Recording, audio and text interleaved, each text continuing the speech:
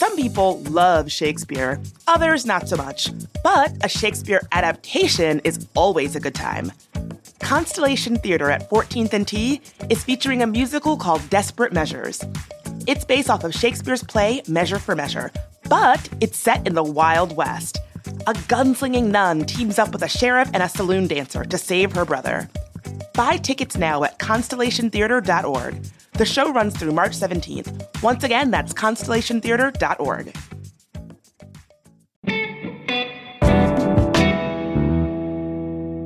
Today on CityCast DC, if so many people are working from home, why does it seem like traffic is getting worse? It turns out that the pandemic changes have altered commuting in surprising and sometimes weird ways. Washington Post transportation reporter Ian Duncan is here to explain just who's on the road and when.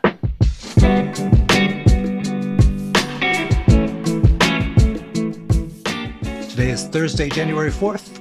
I'm Michael Schaefer, and here's what DC is talking about.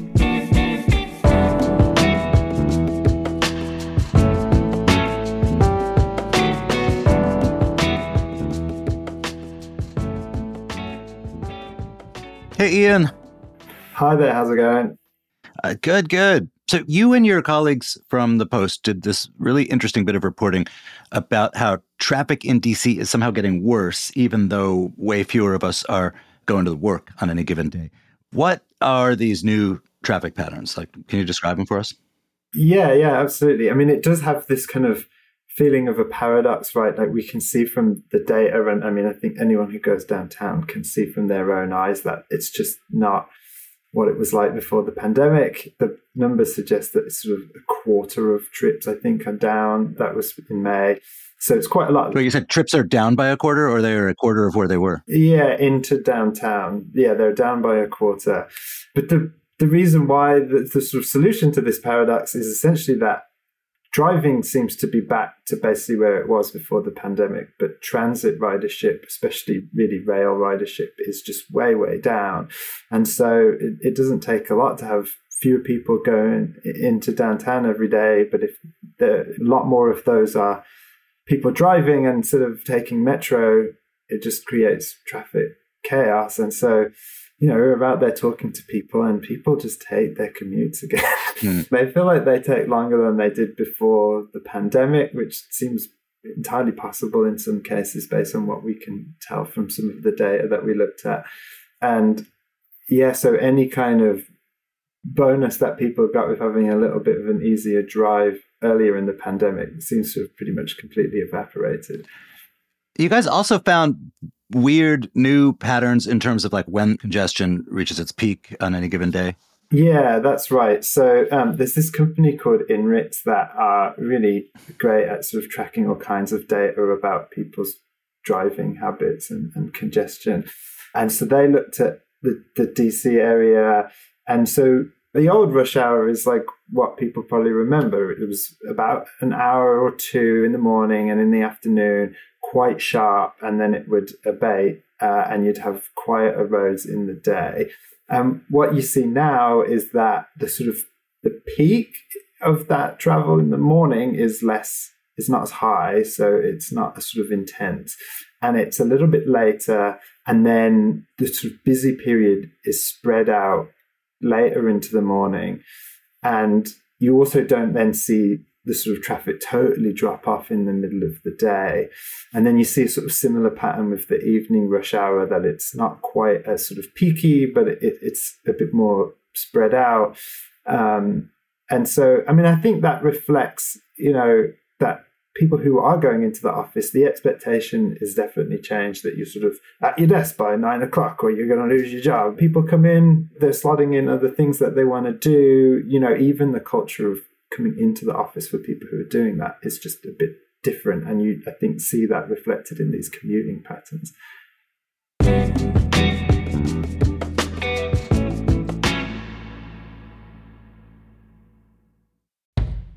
The brand new Arbor at Tacoma is built for your most convenient urban living. Whether you want to enjoy the vibrant Tacoma DC community or comfortably retreat into a sleek sanctuary all your own. The kitchens have striking dark navy and white cabinets, and throughout the home, there are wood floors and smart home technology. Some homes even have a private outdoor space. With a quick walk to the Metro, you can easily head into downtown or stay close and enjoy the retail that's on site. Located at 218 Cedar Street Northwest, the Arbor Tacoma offers brand new 1- and 2-bedroom condos starting in the upper 300,000s. Visit thearborattacoma.com for more information. That's Tacoma with a K, so TheArborattacoma.com. This episode is brought to you by JLL. Get an insider view into the world of commercial real estate with JLL's podcast, Trends and Insights, the Future of Commercial Real Estate. Whether you're curious about making cities more sustainable, the evolution of office space, or AI opportunities, this podcast will help keep you a step ahead. Tune in for candid conversations with business leaders about the biggest trends impacting how we live, work, and play. Subscribe to Trends and Insights now at jll.com/podcast. So I get why more people would have driven as a percentage during the kind of peak of the pandemic when people were afraid of things like a subway car. Why now? Why has that continued? I think we don't have like a definitive answer to this, but I think there's a few things going on. I mean, one is I think probably people bought cars during the pandemic that maybe didn't have them, or, a family went from one car to two cars. If you've got a car, you want to use it because you don't want to be paying all the cost of the car plus all the cost of Metro. I think the other thing is that Metro is not super competitive for many people on travel time or on cost either. The cost of a Metro ticket, and if you have to park at the Metro, it's similar to what people are paying to park in a garage downtown. I mean, I think garages are maybe charging a little bit less. They have like early bird deals too, so the kind of cost parity is there. And one of my colleagues talked to someone who said like they're making that calculation in their family kind of every day, like what's the cheapest thing. And so what was really making Metro competitive before is that traffic was really even worse, or that if you tried to take another 300,000 people every day off Metro, the traffic would just have kind of totally frozen. And so I was talking to someone yesterday who sort of looks at these numbers, and they were saying, you might get to a point where as traffic just gets worse, it starts to edge more people over back onto Metro, but we don't really know what the sort of equilibrium is going to end up being.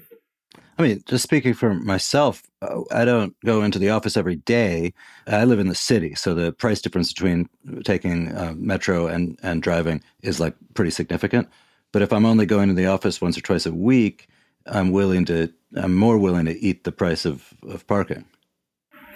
Yeah, and people are also more willing to eat the price of their time in the car if it's only 2 or 3 days a week too, right? Like, I talked to someone, she's the lead in the story, and she said, I just have to remind myself, like, I don't like this, but I'm not doing it every day anymore. And I think there are some people who genuinely prefer taking the Metro. I probably would put myself in that category. But I think there are lots of people who just prefer to be in their car with their air conditioning. If you live in the suburbs, you're probably going to have to get in your car to get to a Metro station or a MARC station anyway. Why not just take it all the way in? And yeah, it takes a little longer, but it's comfortable, it's private. People just like it. So I'm curious on the times, has Metro seen a similar thing where the hours of peak usage are spreading out?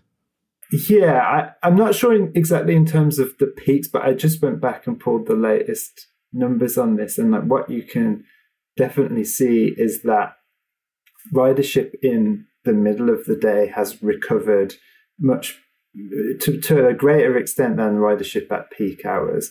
And so, they call midday everything after 9:30 until about 3:00. And that is back at about 60% of where it was before the pandemic. And the sort of like traditional morning rush is only back to about 40%. And MARC and VRE, the commuter rail services, MARC is doing kind of comparatively better because they have more all-day service, whereas VRE very much commuter-focused service. And so you're seeing some differences there as well. And so, even though rail ridership is just really, really down, you are seeing, I think, evidence of these kind of changing patterns throughout the day a little bit too with the ridership numbers.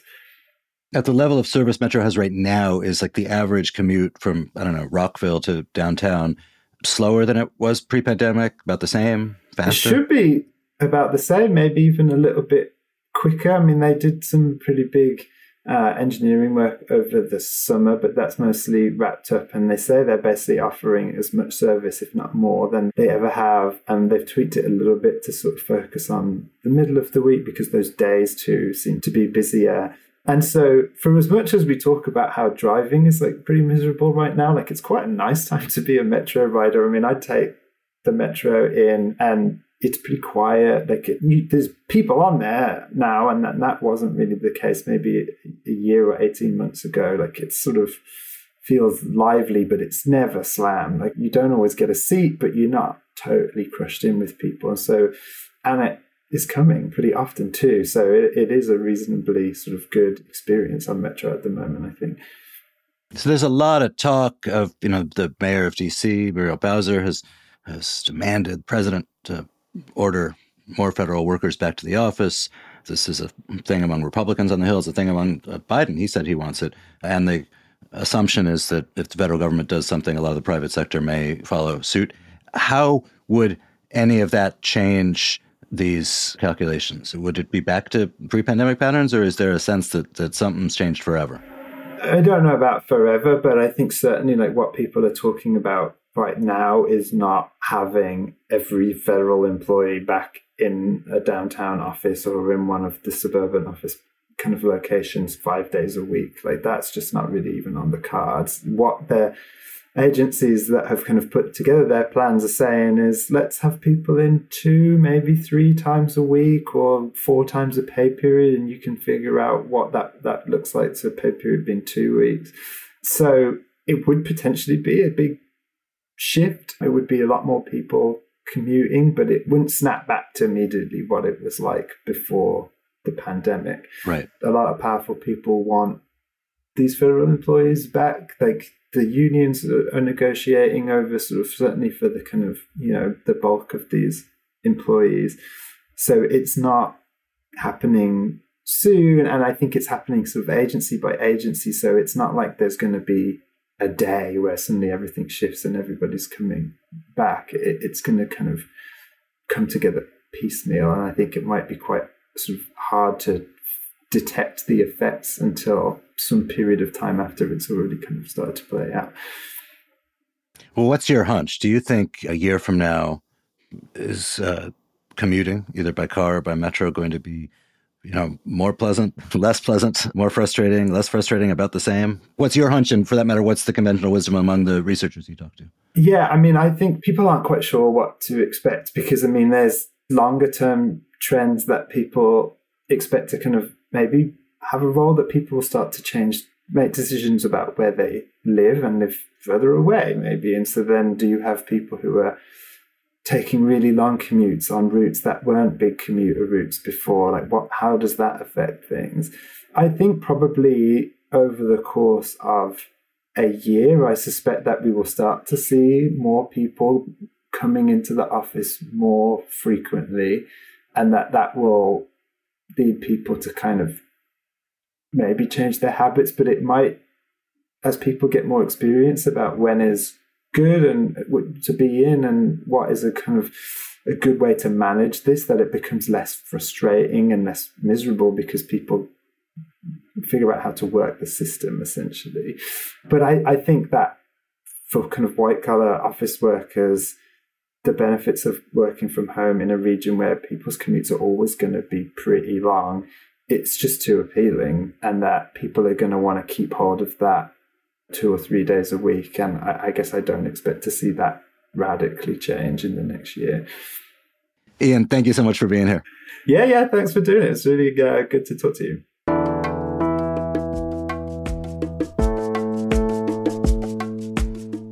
That's all for today here on CityCast DC. If you enjoyed the show, why not tell a friend, maybe somebody who'd listen to us when they're stuck in traffic. We'll be back tomorrow morning with more news from around the city. Bye.